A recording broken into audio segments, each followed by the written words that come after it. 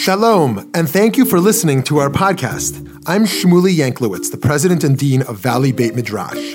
At VBM, we strive to bring you only the highest quality of Jewish learning, bringing cutting-edge ideas and innovative and pluralistic Jewish programming to the Jewish community that craves substance and insight is our passion, but we cannot do it alone.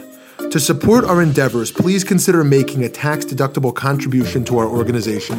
By doing so, you will be supporting meaningful Jewish educational content, funding the next generation of leaders, as well as furthering Jewish wisdom to people all over the country and the world. Please visit www.valleybeitmidrash.org. Thank you so much, and enjoy the program.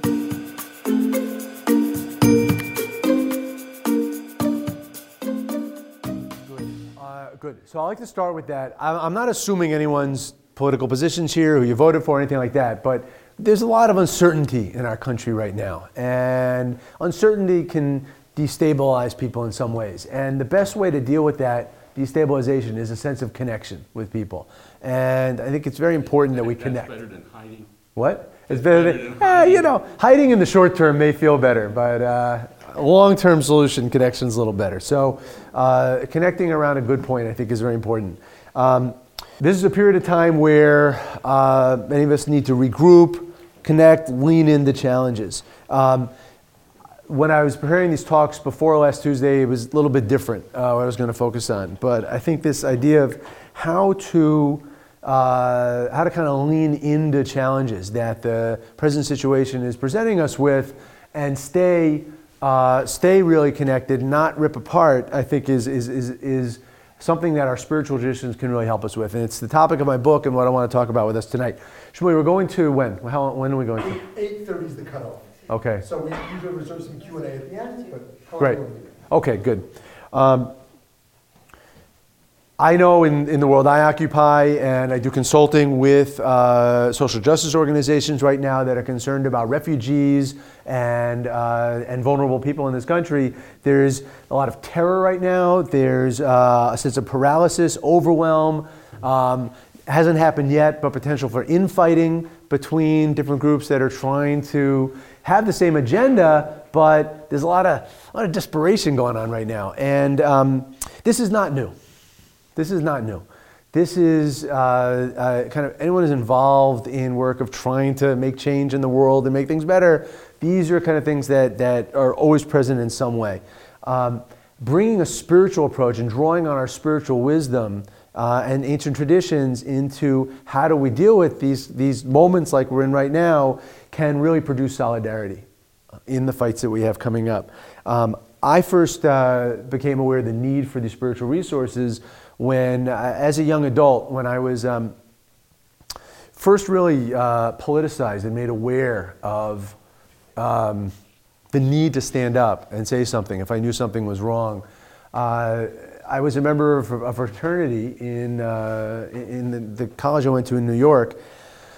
And this fraternity, some of the men there did not treat women so well. And just like some of the things that we hear in the news today, were really going on there. And now thankfully I wasn't involved in that, but I certainly was around it and kind of knew that things were happening. And I was dating a woman during my senior year who identified herself as a feminist and would challenge me on these things. And in fact, something happened in January of my senior year in college where there was actually a date rape case brought against someone in the fraternity. And this was under investigation, and my girlfriend at the time was really pushing me to do more about it. And I kept saying to her, well, they're basically good guys. Like, they're basically good guys. Yeah, they make some mistakes, but they're basically good guys. And I wouldn't really take action. And this went on the whole semester, and eventually this fraternity was kicked off the campus because the university investigated it and saw there was plenty of problems here. I was not living here at the time. I distanced myself already, but still, this was my social group. I knew these people. So fast forward to the end of the semester, and I'm wearing the fraternity hat, and I go into my favorite restaurant, which is a little bit of an alternative kind of restaurant.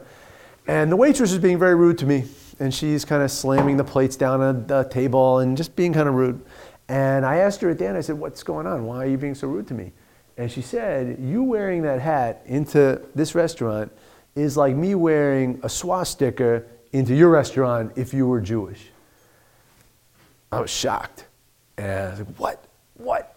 How can you make that comparison? And I got really angry and I left. But by the time I had walked out the door and crossed the street, it hit me that, whoa, if this is this bad, if someone will make that comparison really feels that way, what was going on over at that fraternity was really bad. And I was actually complicit in it, and I didn't stand up, and I need to change my life. And I need to, if I see this wrong, I need to stand up. That started a period of a number of years for me personally that was very hectic. And I everywhere I turned, I was seeing things I needed to stand up about. This was back in the mid-1980s. And there was a lot of things going on that were really disturbing. And whether it was issues around Latin America or nuclear war or like all kinds of things, I was seeing that homelessness, it was like I needed to get involved. And so I was getting involved in everything, and I felt like I could never rest. And to the point where I remember a friend of mine invited me to a baseball game, and I was sitting in the game just distraught that, like, how could I be sitting in this game? There's like homeless people outside. Like what am I doing?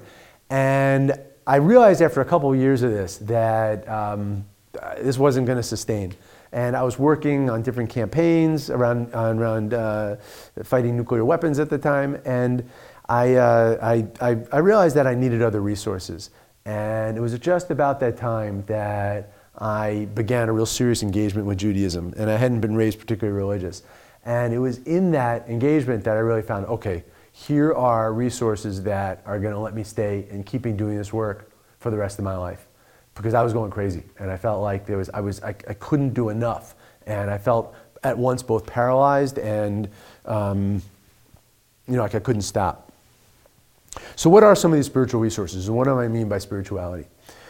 So one of the things that really spoke to me when I first really started learning was the idea of hiddenness and revealed, and how God, and God being the energy and force that ties all things together and is a source of unity of everything, is unseen. We have an unseen God in our religion, and so therefore you can be really confused and forget that actually everything is connected and that there's a presence there. That's very easy. So this idea of hiddenness, and the word olam, we live in a world, the universe is olam, olam is hidden. And so that's just the name of our world is called hidden because God is hidden. And I found that very intriguing because all of the pain and darkness that I was seeing around me and the suffering I was seeing around me, that was the hiddenness. It couldn't where's God? I can't see God. But it doesn't mean God's not there.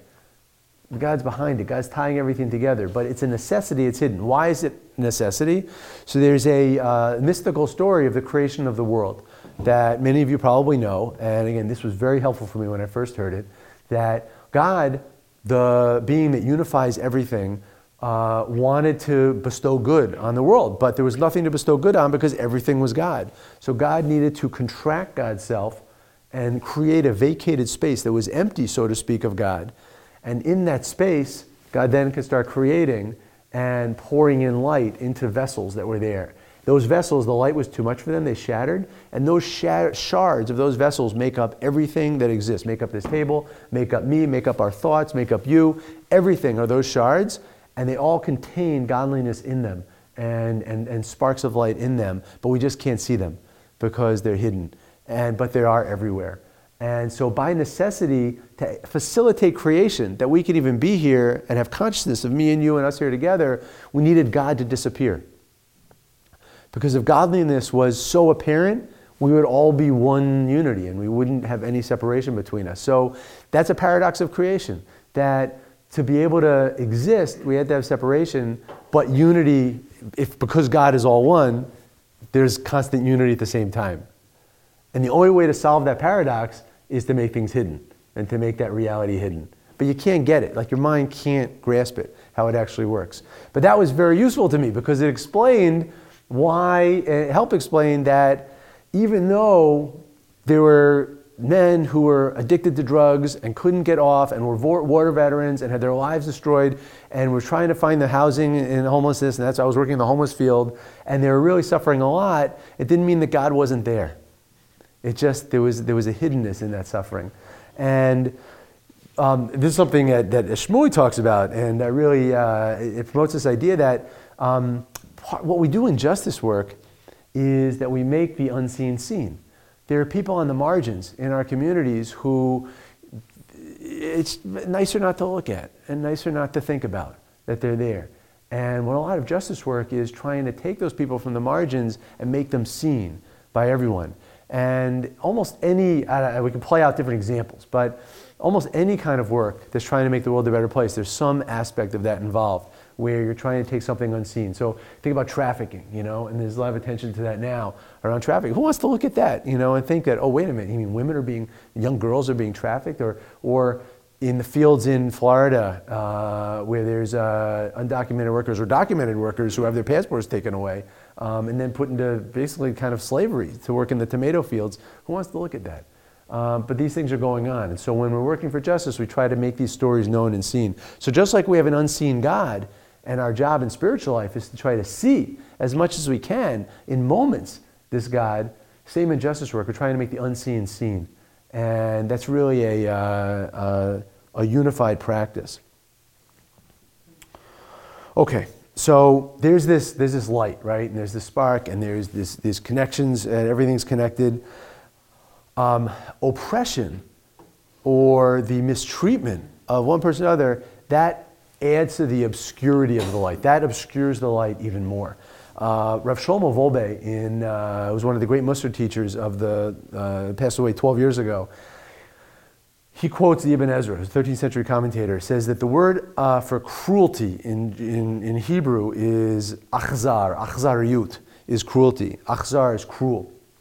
The root for that word is Chaf Zayin Reish, kazar, or Aleph Kaf Zayin Reish. So kizar means like a stranger. So the root of cruelty is when you estrange people, when you make someone like a stranger to you. And so if the deeper reality of spiritual life is that everything is connected, and we're all connected as human beings, and we all have a divine, holy soul, when we obscure that and treat someone as if they are not connected to us, and they're not a divine, holy soul, that is cruel. And that opens the grounds, actually, I would say it creates the conditions for cruelty. It might not be cruel itself. It creates the conditions for cruelty. And we know that. We know that dehumanization is the tactic that oppressive regimes use so they can then mistreat people more and more.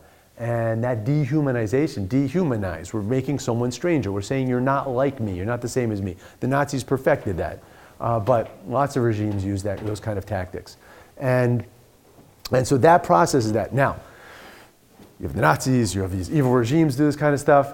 I say we also do. Good people all over the world do this as well. We do it in our daily lives. When we act on feelings of scarcity, when we try to step on someone else to promote ourselves, when these kind of things we do in daily life also contribute to this kind of thing. And certainly in the social justice world I've worked in, I see plenty of that, where you can have a real champion for the rights of undocumented workers treat his own workers in his agency really badly and overwork them, not they have to take off some time, really give them a hard time if you want to do any self-care. Like that goes on, and all of us know that kind of stuff goes on. So in little ways, when we do those kind of things, we're also obscuring the light and we're estranging. So no one's really completely free, from doing this. So what do we do? How do we kind of remember and get past the hiddenness that obscures these connections that really connect us all? The good news is that we don't have to change anything essential about ourselves. We are all divine, holy souls. Every single person, no matter who you are, has a divine, holy soul. And so that doesn't have to change. That's really who our essential selves are. Now, we get a lot of crud that's built on top of that that we need to kind of pull away and work, and that's the work of self-improvement. But on an essential level, and I find this very hopeful, that there's really nothing essential that needs to change about us. But I think we need to do, and I'm talking now, for myself, someone who's really trying to work with other people to, protect the vulnerable. I think as a Jewish community, there's things that we need to be very aware of right now, and really have good ally relationships with all kinds of other people, because we're seeing a rise of anti-Semitism.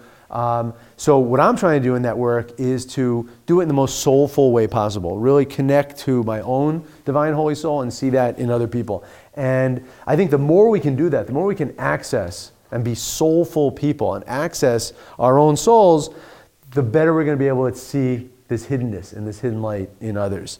And the path to do this is often done in adversity and through leaning into the challenges in life. I was looking at my book the other day after the election, and the book is filled with, and I'm going to go over some of those things right now, but a lot of teachings from the Musar tradition, Musar being the school of ethical development in Judaism, and the Hasidic traditions, the 300-year-old Jewish renewal movement. And I was realizing that most of these teachings come out of adversity. The Jewish community has lived under oppressive governments, for basically our whole, time. For at least the last 2,200 years or 2,000 years. And that's where a lot of these teachings and practices were developed. So it is in adversity that most of this growth happens. So I think we're not in a bad place right now, for growth at least. So I want to talk about the path and how to do this. So what I just laid out was this idea of hiddenness, and that there is a connection and a unity behind that hiddenness. And the way we access that is through really connecting to our own souls, and our spaciousness and our soulfulness is the best way to connect to that and see it in others. So in the book, and I'm going to run through the different practices that are in there, are a way to do this, a path to do this while working on trying to make the world a better place, in whatever the ways you're doing that, whatever issues you are drawn to. The first of those is identifying our deep motivation, something called ratzon. God created the world out of a ratzon, a desire to be able to give and give to others. We also have deep desire, or what we call ratzon. Ratzon in Hebrew, from the word ratz, to run. We run after that which we really want. And so part of this work is identifying what moves my soul, what really is a deep motivation that I have. And one of the ways that we identify that and find it is when we lean into obstacles and lean into challenges and adversity. Rabbi Nachman has a teaching, and this is the first teaching on the sheet. I'm not going to go through all of these teachings on here. You can take them home. But Rabbi Nachman has a teaching here about clarifying our ratzon, our deep desire. And he starts the teaching with a quote from, and again, Rabbi Nachman of Breslov, Hasidic teacher, lived, I think it was 1778 to 1812, somewhere in that range, and was the great-grandson of the founder of the Hasidic movement, which is the movement of bringing joy and more spirituality into Judaism. So he quotes from the Torah, this is on page 1, he says that, and the people stood afar, and Moshe approached the thick darkness, which was where God was. And this is right after the Ten Commandments. The people all got really scared, and they said, we can't hear God anymore. Moses, you go and talk to God. And there was this big cloud on the mountain, and the people, thought maybe, I don't know what they thought, but God didn't look like all nice rainbow. It was a very scary fire in this dark cloud. And Moses had said, approach the thick darkness, which is where God was. Asher Sham HaElokim. Rabbi Nachman then goes on and writes that when one spends all his days concerned with non-spiritual pursuits and afterwards is aroused and wants to walk in the ways of God. So he's saying that someone who's trying to become more spiritual, the attribute of judgment argues against him and does not want to let him walk in the ways of God. It prepares for him an obstacle. So again, this is the hiddenness. The person was inspired and wants to kind of become more spiritual. And Rabbi Nachman is saying, when you want to do that, sometimes there's an obstacle. It's not so easy. And that obstacle can be your own thoughts, your own self-criticism, like, who am I? I was just, doing these things, and now I'm trying to be more spiritual. You can really get hard on yourself. That could be the obstacle. It could be other people saying to you, who are you? You think you're going to start praying? You think you're going to do these things? So there's a lot of possible obstacles. And then Rabbi Nachman says that God loves chesed, which is kindness. And so God hides God's self, so to speak, within the obstacle. And someone who is wise will be able to look into the obstacle and find the Creator in it. So he's saying that, and the Hebrew word is important. He says, Mishu bardat, someone who's a bardat, which means a thoughtful, conscious person. But dat is an important word here. Dat is relational knowledge. It's really knowing something in an embodied way and also knowing it because you're really connected to other people. It's not just an intellectual, abstract kind of knowledge. And I'm not going to learn the whole thing here, but basically the idea is that Moses was the epitome of that kind of knowledge. And so he was able to walk into the fog and the darkness, which was like an obstacle, and he was able to find God in that place. Asher Sham Elokim. God was in that darkness. Rabbi Nachman's teaching is that when something is scary and in front of you and seems like it's blocking kind of where you want to go or what you want to do is getting in your way, he's saying that the spiritual move is not to run away from it. The spiritual move is to lean into it and kind of go into it. But you have to be a bardat. You have to be the kind of person that is connected and has relationships and has a certain kind of knowing that's really connected. And when you do that, when you have that, and you can go into that darkness from that place of relationships, you can find God in that place. You can find what you're looking for in that place. And that's where we really clarify what it is we really care about, what it is we're fighting for. So I say we are presented with an opportunity right now in this country to lean into those places. What's scaring you? What is something that's scaring you? And what can you lean into? That's actually not rhetorical. Let me hear from someone. What's something that you're scared of right now? Yeah. Well, I have a couple of things, but one is the whole thing around anti-Semitism, that from a non-Jewish world, you're seeing Jews arguing over whether this is anti-Semitism. Dershowitz is saying, no, they're religious, and this one's saying, yeah. And so I find that disconcerting, that that people should be able to have a way to deny what's going on. So my issue was, this is not just really anti-Semitism, this is about isms. Not that we shouldn't get stuck in the anti-Semitic piece, but in the piece of somebody being so biased and encouraging that. But I'm finding that frustrating. So you're finding the frustrating part is the over-concern about anti-Semitism to the exclusion of more broader isms. That is, but also, there's always going to be dissension within Judaism. But for people who don't know us, it creates another problem to me. It's like people are asking those questions, or this one says it's not, and this one says it is. It's a confusing thing. When you're in a group, you already know all the divisiveness that's in this group, right? The other piece that I had a hard time with, especially with Dershowitz, saying that Orthodox, because somebody's Orthodox, makes them a good person. And, from my perspective, the Orthodox Jews that took over the school boards and cut programs out east, that was disgusting to me. That was not a spiritual, religious thing, even though under the guise. So he's sort of saying, excusing some behavior by saying, well, it's Orthodox Jews doing that. And I don't know. So to just bring it back to this, there's probably 2 or 3 things you just said there that we could look at. But let's just take any one of them. So why don't we take just kind of Jewish infighting about what anti-Semitism is or not, or is it not? And that can seem like an obstacle. It can seem like it's just a place where we're not doing ourselves any favors, to the outside world or to ourselves. So a way that applying this teaching, I think, in that would be where you would, with other people, address that, like not turn away from it, but maybe organize a forum at a synagogue to talk about it, or write something into a paper about it. Believe me, my Facebook page is hot. Right. We're doing that a lot on there. So it would be finding, but doing it with other people, again, so it's connected. It's not just on our own. That's very important. And really addressing that issue. And as you're addressing that issue, identifying why you care about it so much. Like, what is it about this? What is it about this that really moves me and really is important to me? And it could be protection of Jews. It could be because I want people to focus on how connected we are to other isms and really fight racism and sexism as well as anti-Semitism, these kind of things. But that comes about by really focusing on the issue and keeping moving towards it. We can identify those things that really matter to us.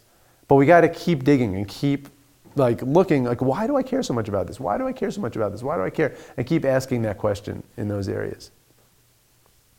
Yeah, sir. I think all of us are struggling with and understanding concerns of spirituality and social change in this country. Mm-hmm. But from a distance and having family in Israel, I'm wondering if there's moving away from spirituality and social justice as a country and politics. If you see that happening there as well, where things, I don't know what you... In Israel, I think things play out a little bit differently there. And I think that, in 2011, there was a major social justice movement in Israel. You had the social protest movement that got the equivalent of, 10 million people coming to something here in the United States. I mean, it was huge numbers of people were turning out for things, and there was a big concern about it. So I think a concern for social justice is very alive in Israel. I think religion and spirituality is more complicated in Israel because of the Orthodox hegemony over religious life in the state of Israel.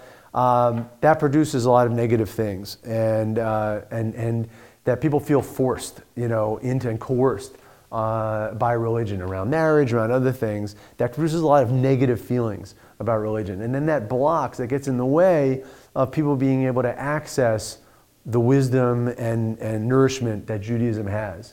I don't get the feeling that Bibi and his government and their approach is spiritual, almost... Well, they are spiritual. And almost cynical in a way. Well, Bibi Netanyahu he's a secular politician. He's a secular politician, so he's not, speaking from a spiritual place at all. He has certain people around his government that are religious. Social change and responsibility, that side of spirituality, as opposed to the secular Haredi. No, that does not seem to be a concern of his government. To be bringing those things together in any way. So unfortunately, I don't see it there. I think it's happening somewhere more around the margins, but no, it's not happening right in the mainstream of Israeli life right now. Yeah, I think there needs to be a place for it, certainly, but it's not happening there. Okay, so I want to go on, but this is one area of developing our deep motivation. Is something we can get from engaging with the challenges that are in front of us. And we have a big opportunity to do that.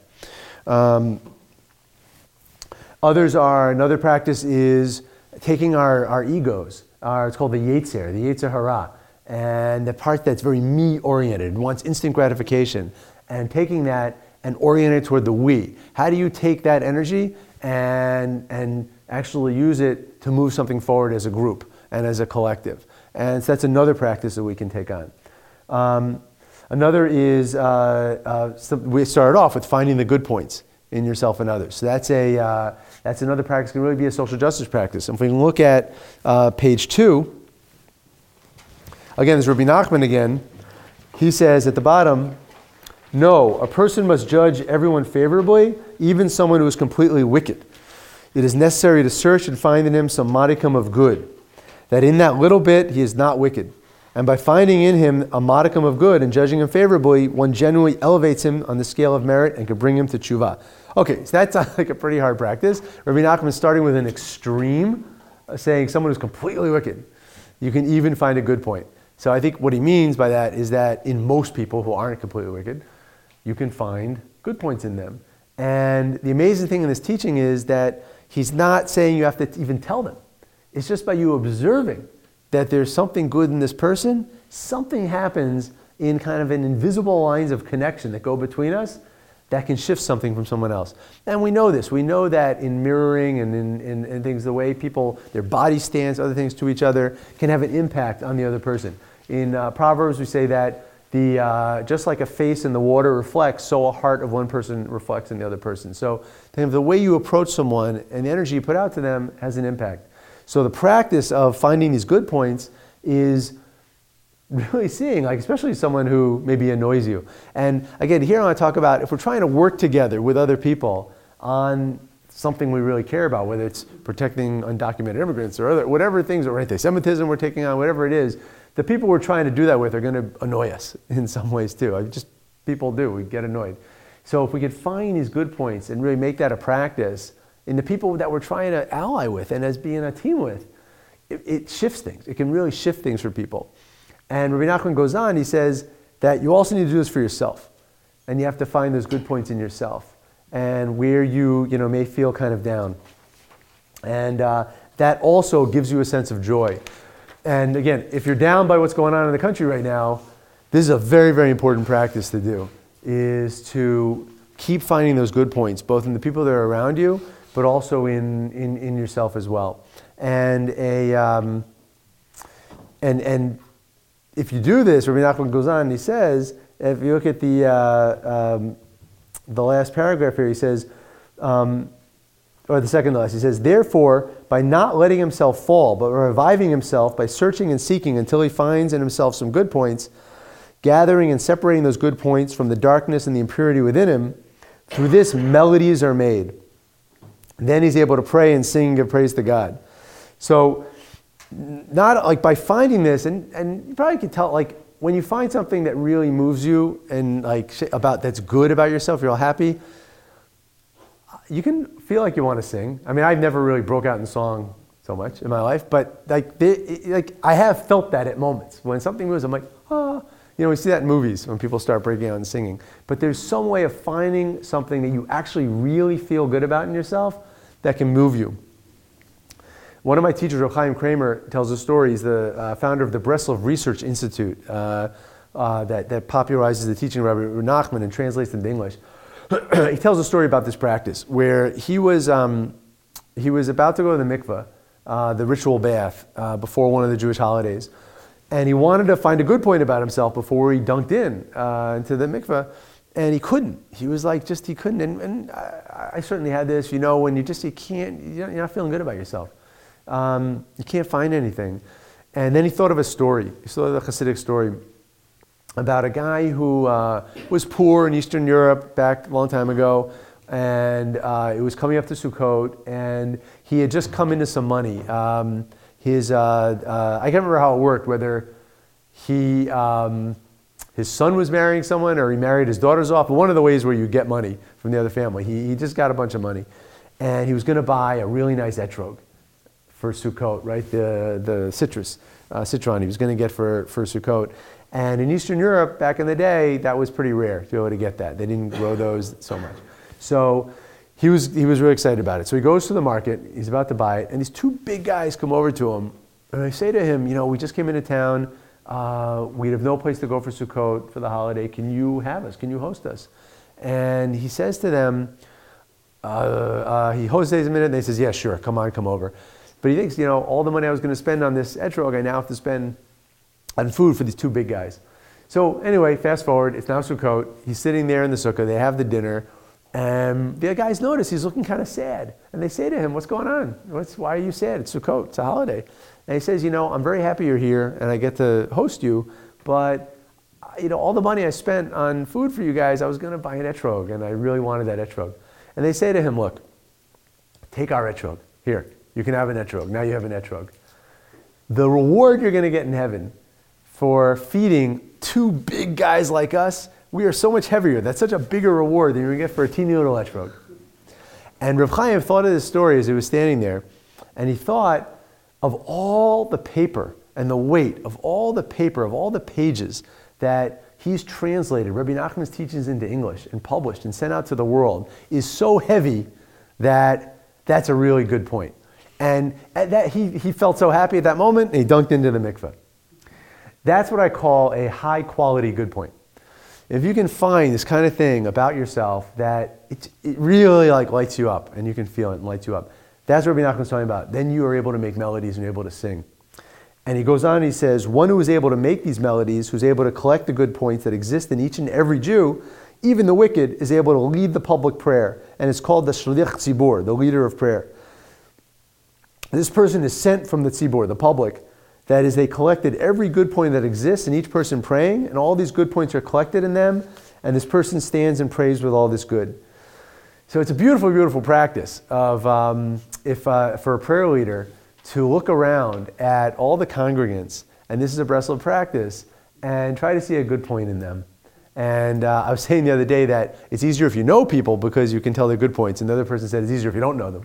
But still, you're looking around, you're trying to notice what is something good about each person. That then becomes your prayer, comes from that place, your song comes from that place. Now, this is I've tried this out as a social justice practice that I think is very powerful, and I think has a lot of potential. We can do this with a group of people. Say we're going to do something together, whether we're going to talk to a, I don't know if people are involved with the Coalition for Immokalee Workers, which has been trying to get a raise in the wages of the farm workers in Florida who are working in the tomato fields in very, very low wage.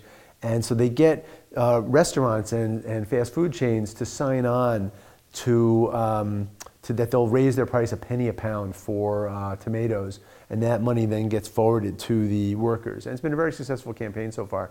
But there are certain restaurants, so right now Wendy's is holding out, it's not part of it. Taco Bell, McDonald's, Burger King, they've all signed on to it. Wendy's is not. So one of the things we've done as part of this is get a group of people and go to your local Wendy's, and you talk to the manager and say, we're here, we really want to see them sign on. Can you pass this letter on to your supervisors? That was a whole campaign. So one of the things to do with this practice, taking the spiritual practice into social justice work, is do that with your group. So you're getting together with your group to go over there, find a good point in each other when you're going. And that finding those good points ties you together in a different way. So when you're going to talk to this manager, first of all, you're probably less scared because you've now really connected with your fellow people you're going there with, and you've lifted yourselves up in a way. You're not coming from, maybe it's like this angry place or something, but there's something more positive that you're bringing, positive energy. And it's a way of keeping a group together, especially if that manager is going to start yelling at you or, you're going to get some pushback. It's a way of keeping a group, making a group strong. In the story you told, I hear guilt. For him to say, well, I wanted to buy an esrog, but instead I'm feeding you. For me, that sounded awful. Well, he was being honest. He's being honest. And the guys, but they were great. They didn't get... I'm guilty, and then I say, oh, here, let me give you this back. I just don't feel like it comes from such a great space. Well, they were... They seemed generous about it. They were trying to lift them up, and he gave them a good meal. Another way that we've tried this out is in a protest situation where I was with a group we were at the Senate buildings in Washington, and they were having a campaign there called the Fight for 15 campaign, which I'm not sure if that's out here also, but to get the minimum wage raised to $15 an hour. And in the Dirksen Senate building, they hadn't done that, whereas over on the House side, they had done it in Washington. And so there was a protest that during the lunch period, some of the workers were going to get up with these signs and say, we're chanting 15, we fight for 15.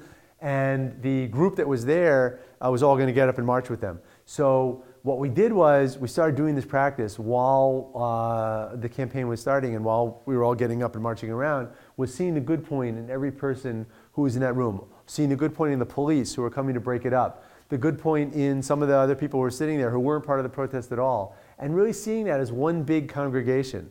And again, bringing in these spiritual ideas and spiritual practices to try to raise up the social justice action so it was infused with more soulfulness and more spirituality. And I know the people who did this in practice that really had a sense that it helped things move along in a place that people could have gotten really scared when we were there.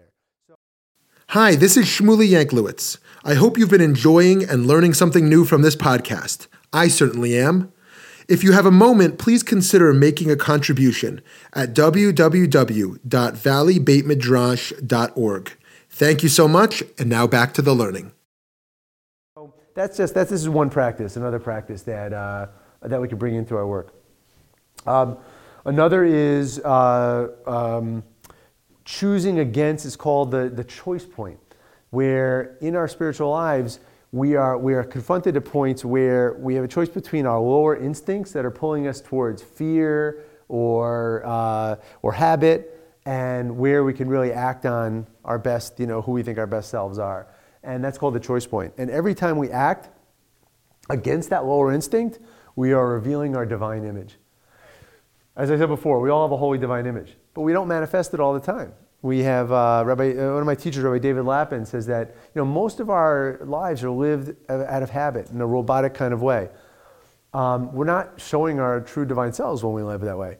But when we can actually choose in moments where we're really feeling pulled one way to maybe to yell at someone or shut down or something, and we can act on that higher level, we've now revealed our divine image. We brought more godliness into the world. So that's another spiritual practice. Again, these are all different chapters in the book, but that's a whole practice we can bring through activism.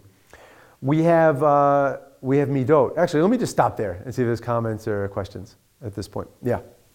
I think what you're saying in some, rather than in the little practices, is that the phenomenon of making yourself strange, if you reverse it in these ways, you're becoming more familiar and you're recognizing the spark of divinity in the others. Yeah. And it's the flip side of that. What was the word? Achzar? Achzar, right? Cruelty. Right. Right. I think you are. And I think that's what a lot of these are all doing, is they're getting you to see yourself in the other or the other in yourself. And and that moves away the hiddenness between you and shows those lines of connection. Yep. Yeah. I guess in your opinion, I was wondering, with social justice and spirituality together, what is your opinion on coming together to protest or like a demonstration against something? If you have a specific view on if that's like, I don't know, an appropriate response, or like aligning with like your spiritual self, if that's kind of how you're choosing to express a certain view, if that's like effective or appropriate? I think it depends on what you're trying to do. I don't think there's anything non-spiritual about a protest or a demonstration. It depends on what the strategy is you're trying to do.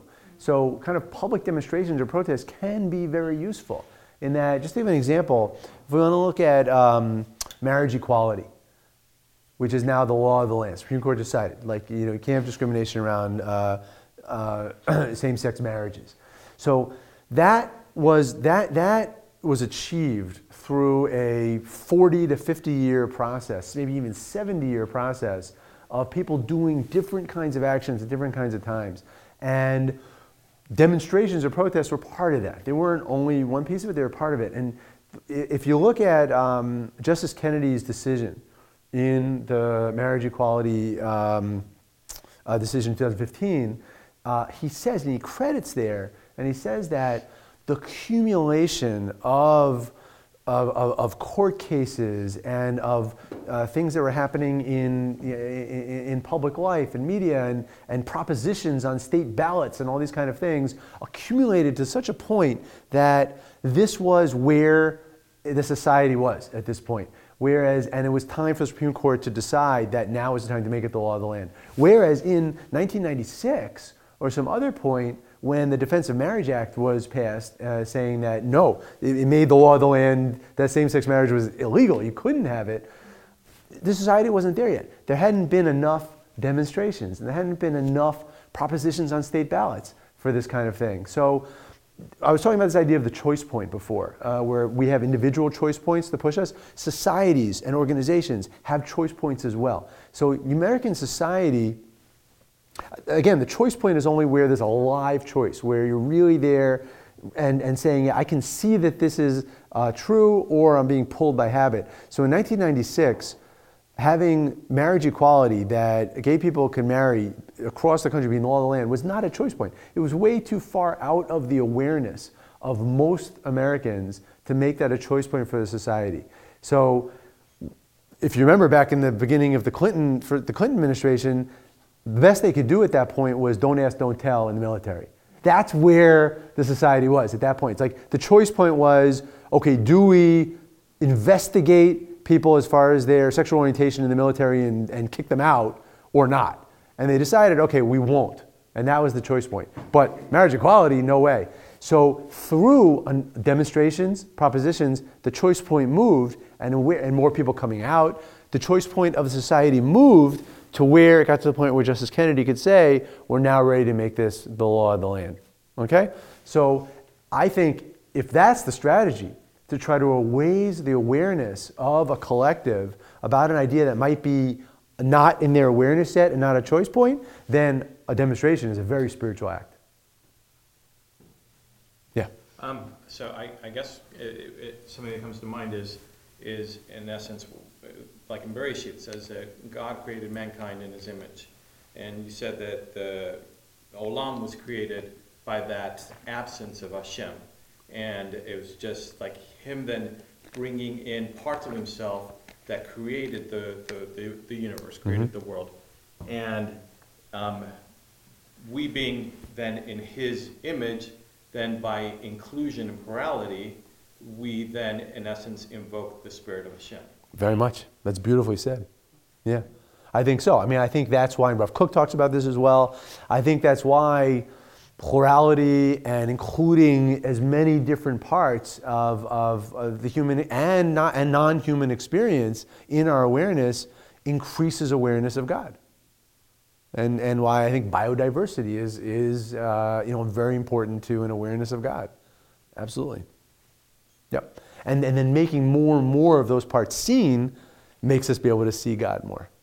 Yeah, very much. Yeah. Do you see where, and seeing good is nice, but do you see where sometimes it can cover up or allowing bad?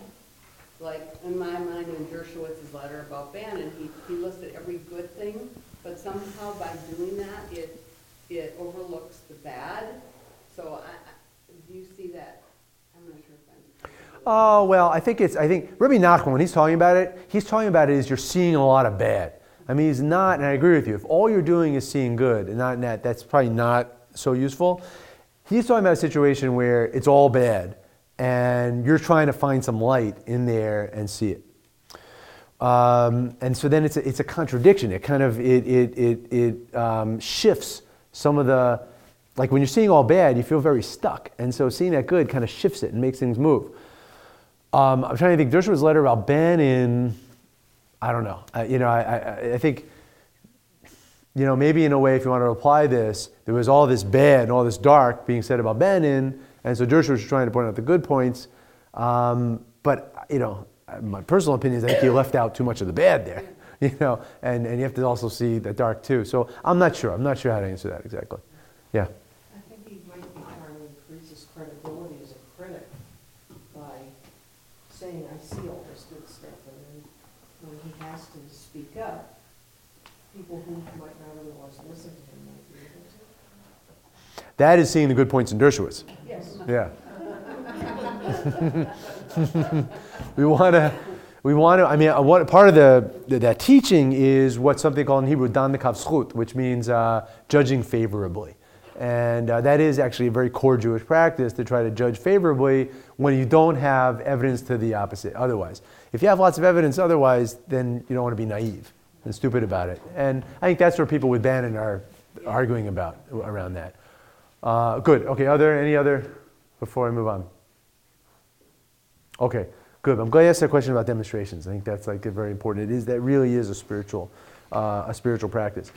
The next piece I want to talk about is what we do in Musar, the Jewish ethical development of the Midot. We all have character traits, or what one of my teachers and colleagues, Alan Marinis, calls a soul curriculum. We all have an individualized soul curriculum made up of different kind of character traits, whether it's humility, patience, trust, all these different things, like our personality traits, basically. And we're in this world to develop those, and we're given different tests at different times to develop these. Being engaged in the work of social justice and social change will push us up against places where we're really going to need to develop them, and they're going to show us where we need to develop them. And so 4 of the traits that I have in the book are humility, patience, dignity, and trust. And the way some of these work are, for humility, for instance, and then if you look on page 4, this is actually this week's Parsha.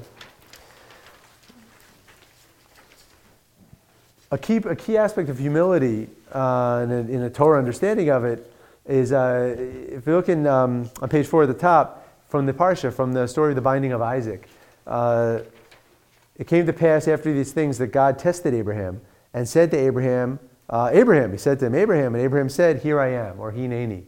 And the commentators say on that, Rashi says, what does Hineni, this word here I am, mean? He says, it's what the righteous answer, and it's a word for anava, for humility. Anava means humility. So it's one of the ways we express humility is by saying Hineni, here I am, I'm ready, I'm service, here I am to serve you. How is that humility? How do you see that as an act of humility to say Hineni, here I am?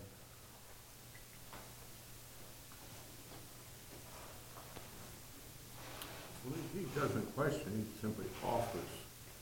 He doesn't say, well, why do you want to know, or why do you... And what's humble about that? They're to serve, they're to answer God's call without question. Okay, so no questioning. They don't want to build on that? I think maybe part of it is that you may have had a whole other agenda planned for that day. And you're going to say, okay, you know what, I'm going to put that aside. I'm going to put my stuff aside, and I'm going to show up here for what's needed, what I'm being called on at that moment. There's something humble about that, saying it's not all about me and all about what I want to do on my plan. There's something I'm being called on. Again, this is going to show up a lot. I think we're all being called on some way in this, what's happening right now in our country. And we have to figure out, what am I being called on for? You know, what specifically am I being called on for? Because there's going to be a lot of needs. I don't know if you're anything like me, but like there's been, you know, like every day, like 10 actions to take about this or that or this or that, you know, to try to get ready for the new government. And you have to really check in. Okay, Hineni, which way am I being called to do? What's specific to me? And that's going to have to do with your gifts, with your, you know, what you have to offer, all those kind of things. But asking that question, Hineni, okay, God, I'm ready. Here I am. I'm ready to do it. In what way am I really here to respond to? What is the call? What is the call that I'm actually getting right now? And that's an act of humility. So we work on that midah. That's a midah we can work on in our social justice work. I have a question about Hineni though, but yeah. The way he said it and what ended up transpiring, he had no protest. He did it. He went blindly and whatnot. In essence, he wasn't there. He was there physically, and he was going forward with what Hashem wanted him to do. But he didn't really say, well, you know, let's talk about this. Let's.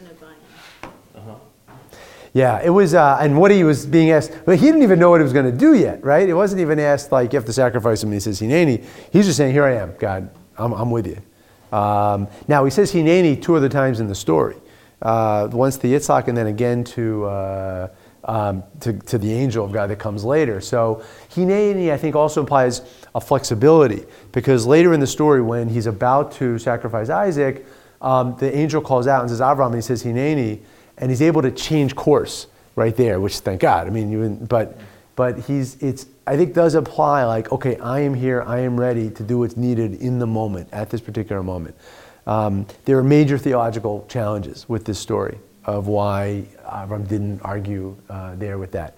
But I think the Hineni piece is saying that, okay, I'm ready to go. Now, I think maybe you're bringing a critique that you need to be a little more maybe critical sometimes and being ready to go. True.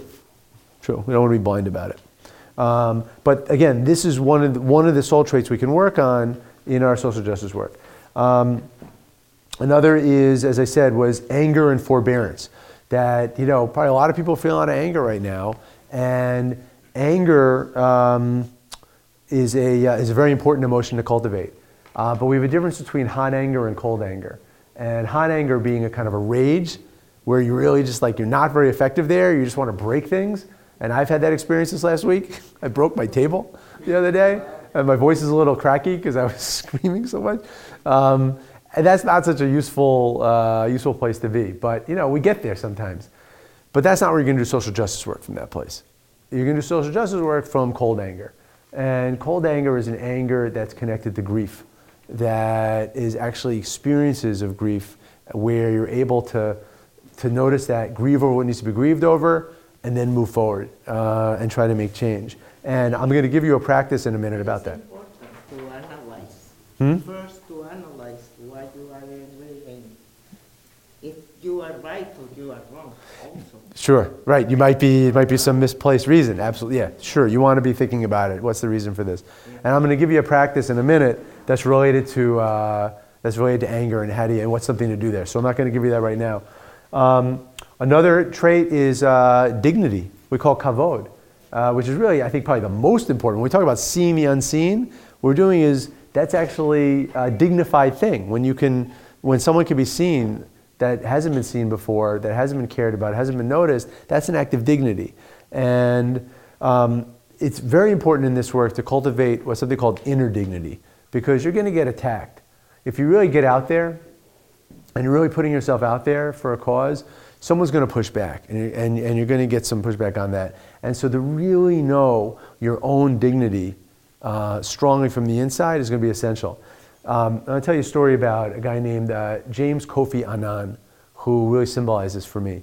James is Ghanaian, and in this area of Ghana where he lived, and I visited there with the American Jewish World Service on a rabbinic delegation. In this area where he lives, it's called Sankour, which is very poor. There's a fishing industry right near there, and the fishermen will come to this town and will, for $50, will buy children who are around 6 years old to work on their fishing boats with them because they have small fingers, because they're young, they can untangle fishing nets, and they're very useful for the fishermen. And so James was a boy in this town, and his parents sold him to one of these fishermen. And I think the parents, they're very, very poor. They can't educate them. They very hard time feeding them. So I think they convince themselves that they're helping the child. They're going to give him a trade, and he'll at least be somewhere who'll have some food. But they're really selling him into slavery. So James was sold as a slave to these fishing boats and tried to escape a number of times, was beaten. Eventually, when he was 13, he escaped. And he came back to his town, and he was rejected by everyone. He was rejected by his parents, rejected by the whole community. I think it was a shame. They were shamed by this whole thing. And he ended up living on the outskirts of the town and put himself through high school using some of his fishing skills, but also eating mangoes and coconuts from the trees. And he made it all the way through high school.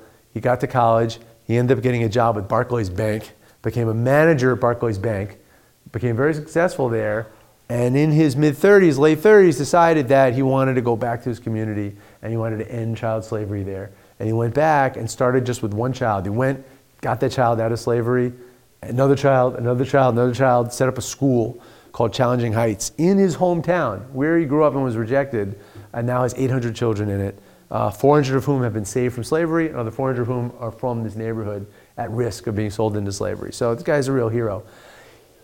When he tells his story, what's amazing to me about it was that he says that why he was able to do everything he did and come back to his town and be able to keep going is because that he never believed that he was a slave. He knew that it was wrong. Even as a 6, 7, 8-year-old, he knew that this whole setup was wrong. He wasn't, and then we know that that's like one of the worst things that happens in slavery and any oppression is that you internalize the oppression. And that's the whole story why the Israelites needed 40 years in the desert, because they internalized the slave mentality. He did not do that somehow. And he always knew that he was a dignified, free person, even if he was living under slavery his whole way. That is what we mean by inner kavod, inner dignity. You have such a sense of you being a divine, holy soul that nothing can shake you off of that. It's very rare to be able to do that in those circumstances, but people do it. And it's an amazing thing. And I think in this kind of work, in the social justice work, the more we can cultivate that, the more powerful we're going to be, and to not get thrown off by the attacks that are inevitably going to come our way. In the Breslov tradition, there's a story, and that Hasidic movement was attacked all the time by other Hasidic groups who would turn them into the Tsar and the Russian officials. There was a lot of, we talk about the infighting, talk about Jews, not deciding what's anti-Semitism or not. In the Hasidic world, there was tons of that. And there's one story that's told where Rabbi Nosson of Breslov, who was the leader of the Breslov community in the 1830s, was being marched away by the police, and the other Hasidim from the competing group were throwing eggs at him and, and yelling names at him. And the other Breslov young people were getting really angry and wanted to fight. And he said to them, he called out lesson 6. Now, lesson 6, it's like a playbook from, in a football game. Lesson 6 in Rabbi Nachman's teachings is a lesson about cultivating inner dignity. Inner dignity, that you have such inner dignity that you actually don't even really need to respond to that. Or you don't certainly need to be reactive to it and throw a punch. But you can be thoughtful, you can pray, you can you can then think about what your response is going to be. And he was calling that out to his Hasidim, not to get all angry and get into a fight, but to think about it. And when we have that kind of inner dignity, that gives us a spaciousness to be able to respond this way. A couple other things, then I'll wrap up and we'll have some discussion. The last midah there is in the book is what we call bitachon, or trust. And if we turn to that in the source sheet, that's 8, source 8. And here Jeremiah says, bottom of page 5, source 8. 2 evils have my people committed. They have forsaken me, a freshwater spring, or a makor mayim chaim, to hew themselves cisterns, what are called be'orot, cracked cisterns that hold no water. So God is being compared here to a freshwater spring, and instead a freshwater spring is always renewing itself. And instead of that, what the people did was they made themselves a container that would hold the water. Now, maybe they could take it wherever they wanted, but a container breaks and the water pulls out and there's nothing left. So that's how Jeremiah is, what Jeremiah is comparing to God. And in the next piece, Jeremiah then later on relates water to trust. And he says, "Cursed is the person who trusts solely in people and makes his flesh his source of strength and turns away from God. He will be like a tree planted in the desert and will not see when good comes. He will inhabit the parched places of the desert, a salty, uninhabited land. Blessed is the person who trusts in God and whose hope God is, for he shall be like a tree planted by the waters, and that spreads out its roots by the river, and shall not see when the heat comes. But its leaf shall be green, and shall not be anxious in the year of drought, nor shall it cease from yielding fruit." So obviously water in a desert people, like the Jewish people were, and the Torah written in the Middle East, in Israel, a desert place, water is a main source of sustenance. And trust is, it's like you have trust. If someone who has trust in God is like a tree that's planted by water, that its source is always going to be there. Or the Be'er Mayim Chaim, the living spring. A living spring never runs out of water. It keeps coming. The source of nourishment is always there. That's an essential aspect of bitachon, of trust. That not that everything is going to work out the way we want it, but that I know my nourishment, my source of nourishment is there. And I'm going to continually be able to have nourishment, even when things aren't working out the way I want them to. Look, I think that someone asked me the other night in a talk, what midah, what soul trait is most important to me at this time, dealing with what's happening in this country, and I said this one. I said it was trust, it was bitachon, because I had to know that even though things did not go the way I wanted, and I'm pretty scared about things, that I'm connected to a source that is going to give me and us the strength and the ability to keep renewing and keep finding something new, and that source is always there, and it's not over because certain policies are going to be, happen, or other things are going to happen. And I'm finding that to be personally a very, very important trait to keep cultivating at this point. Okay, I want to give you a couple practices for you to think about of how you could take this into any kind of projects or what you're going to be doing in this coming period of time. The first has to do with hineni, or we're talking about humility. So I want you to think for a minute right now. How are you being called? I asked this before, but now I want you to really think about it, not rhetorically. How are you being called right now? What comfort or plans do you need to put aside to respond to this call? This could be as simple as contacting someone who might be feeling very scared right now. It could be reaching out to people who voted differently from you. I don't know. But think for a minute for yourself. How do you feel you're being called in this situation? And what might you need to put aside to respond to this call? I'm going to give you a little quiet just to think about that for yourself. Don't answer yet. I want to give people quiet. Don't answer.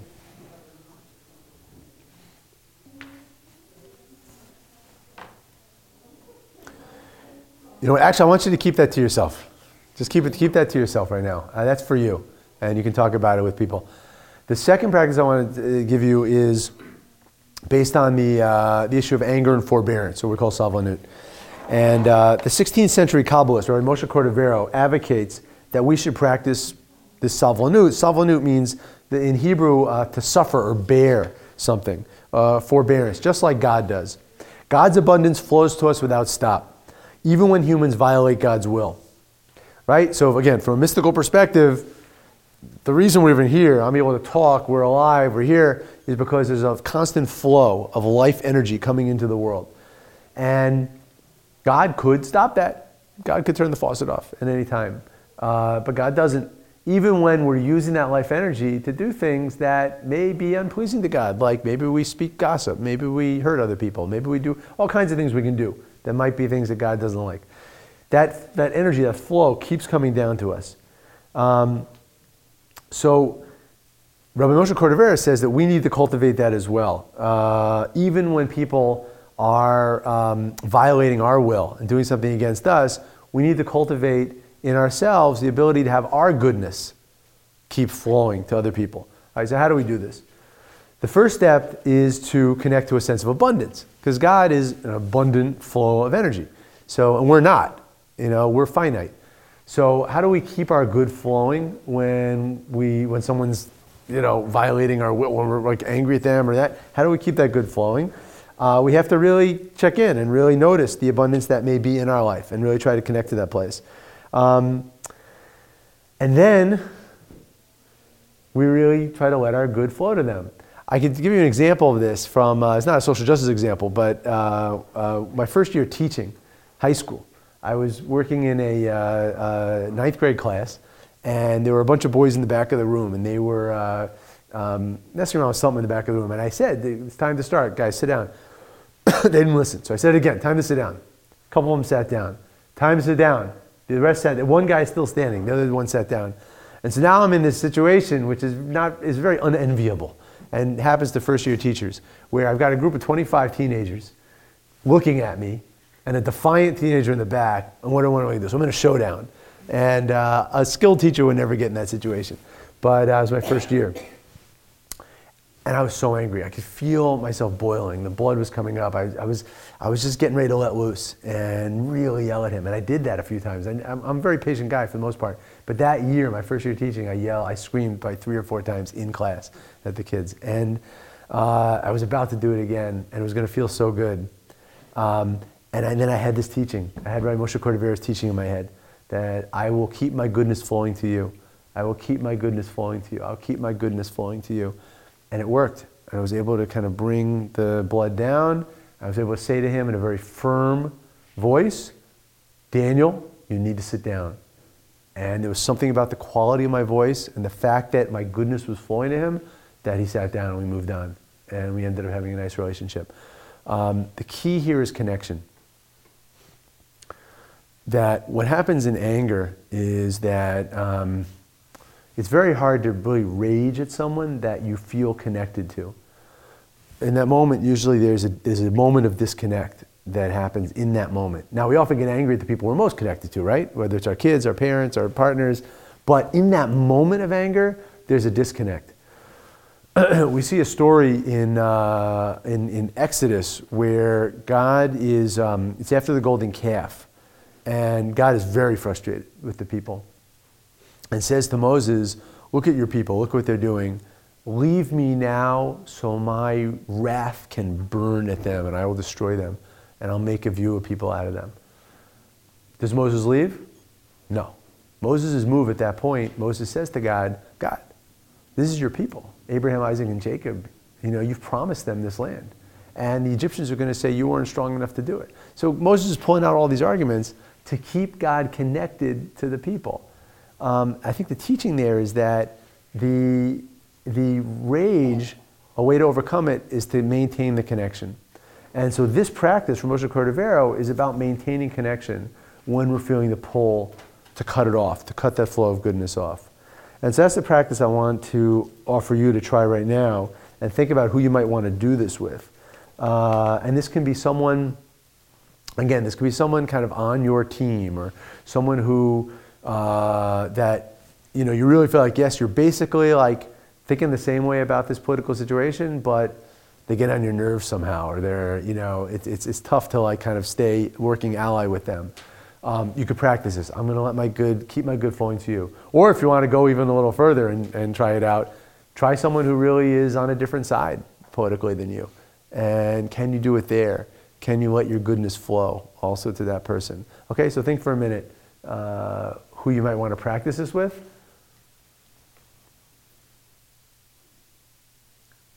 Okay.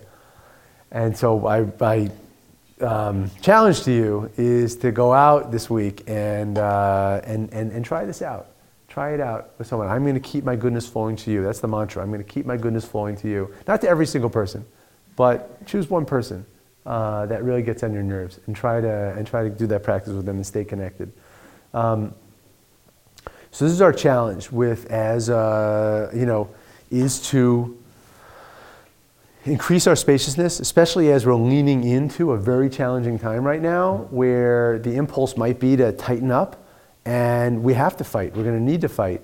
But how do we fight in a way that really keeps our hearts open? I want to close with two ideas, and then if there's questions, we can do that. The first idea is one about despair. And this is something, again, teaching Rabbi Nachman of Breslov. He says that there's no such thing as despair at all in the world. How is that? That there's also another teaching, Rabbi Nachman, that says that one should, it's a great mitzvah to be happy always. Now, he doesn't mean that you should always be like a smiley face and it's always happy. What he means is that there are times that you're going to have a broken heart and you're going to be really in pain. And many of us are feeling that these days. That's okay. That's real. You have to be able to feel that. But don't let that slip into depression. Don't let it slip into despair.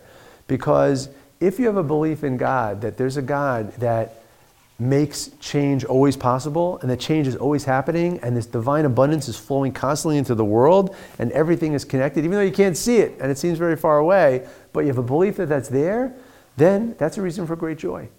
That's a reason for great joy, because things can always change. And, you know, we're hearing people talk about that from the political realm now. You know, between 2004 and 2008, a lot changed. Between 2016 and 2020, a lot's going to change. Things are always changing. And on a spiritual realm, constantly, God is renewing the world constantly, and we're constantly moving. So that's a source of great joy and a reason for no despair. And the last thing is something from Rabbi Shlomo Carlebach. Tonight, I think, is Rabbi Shlomo Carlebach's Yortzeit. And was it yesterday or tonight? I can't remember. But we're right around it. Rabbi Shlomo Carlebach's Yortzeit. And one of his teachings was that there's no heart bigger than a broken heart. And the idea with a broken heart, there's a teaching that says, why did we say "Besamtem alav avcha"? Why do we say put these words on your heart and not put these words in your heart? Besamtem bilav avcha, besamtem alav avcha. You put them on the heart, because sometimes things have to sit there and wait till the heart breaks open so they could get in. And so cultivating a broken heart, and I know many, many, many people are brokenhearted right now, is actually a spiritual practice where kind of the bigger the heart comes from a broken heart. And it's really only through having a broken heart that we can hold ourselves, other people, and God, and be able to bring those all together. And I think that's really the spiritual task that we need to be doing right now, to be able to lean into the fights we have coming up, but not close our hearts. So I'll stop there. We have about 8 minutes for any questions, discussion, or any pieces on this you want to talk about, or anything else you want to bring up.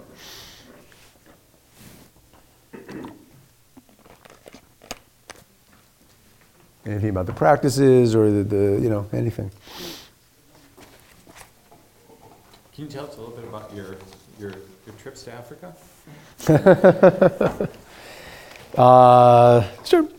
I had a couple of trips to Africa, but one was this one with the American Jewish World Service. They had a rabbinic delegations. They take them. I know Shmuel's done a lot of work with them too, to see different projects going on. So this was one to Ghana to see this amazing organization and what they were doing and support them.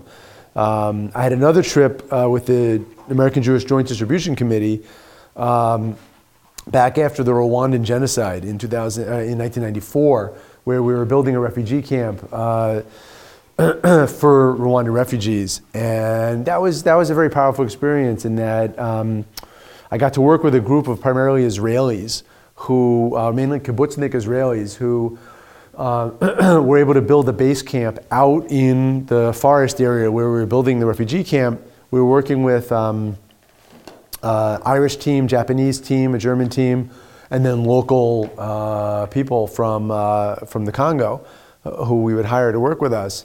But we were the only team that was staying out in the field because these guys knew how to build a camp that had a generator and a hot water shower and a kitchen, and we would cook the meals for everyone and have these big meals, and people would come out to them. So that was a powerful experience in an international community, really trying to do something together. And for me, that was actually a very early kind of transformative experience in that one night out there, we were, again, out in this forest area, and we had I think the Irish and the Japanese team, maybe the Irish team was over, and it was Friday night dinner, and they'd asked me to say Kiddush, because I was the only religious guy who was there. So I was saying the Kiddush, the Friday night blessing on the wine, and I had an epiphany at that moment of being in the forest in Africa, building a refugee camp, saying Kiddush on the wine, said to me that these are not separate worlds. That this world of trying to help refugees and help people who've been through a genocide and praising God in a very particular Jewish ritual go together. And that these parts of the world really go together, and this spirituality and this work of making the world a better place are really one and the same and need to be together. So that experience actually was a real, set me on my path that I think this book really came out of. So thanks for asking. Yeah. Good. Why don't we why don't we wrap it up? Okay, Rabbi Kathy, thank you so much. Welcome.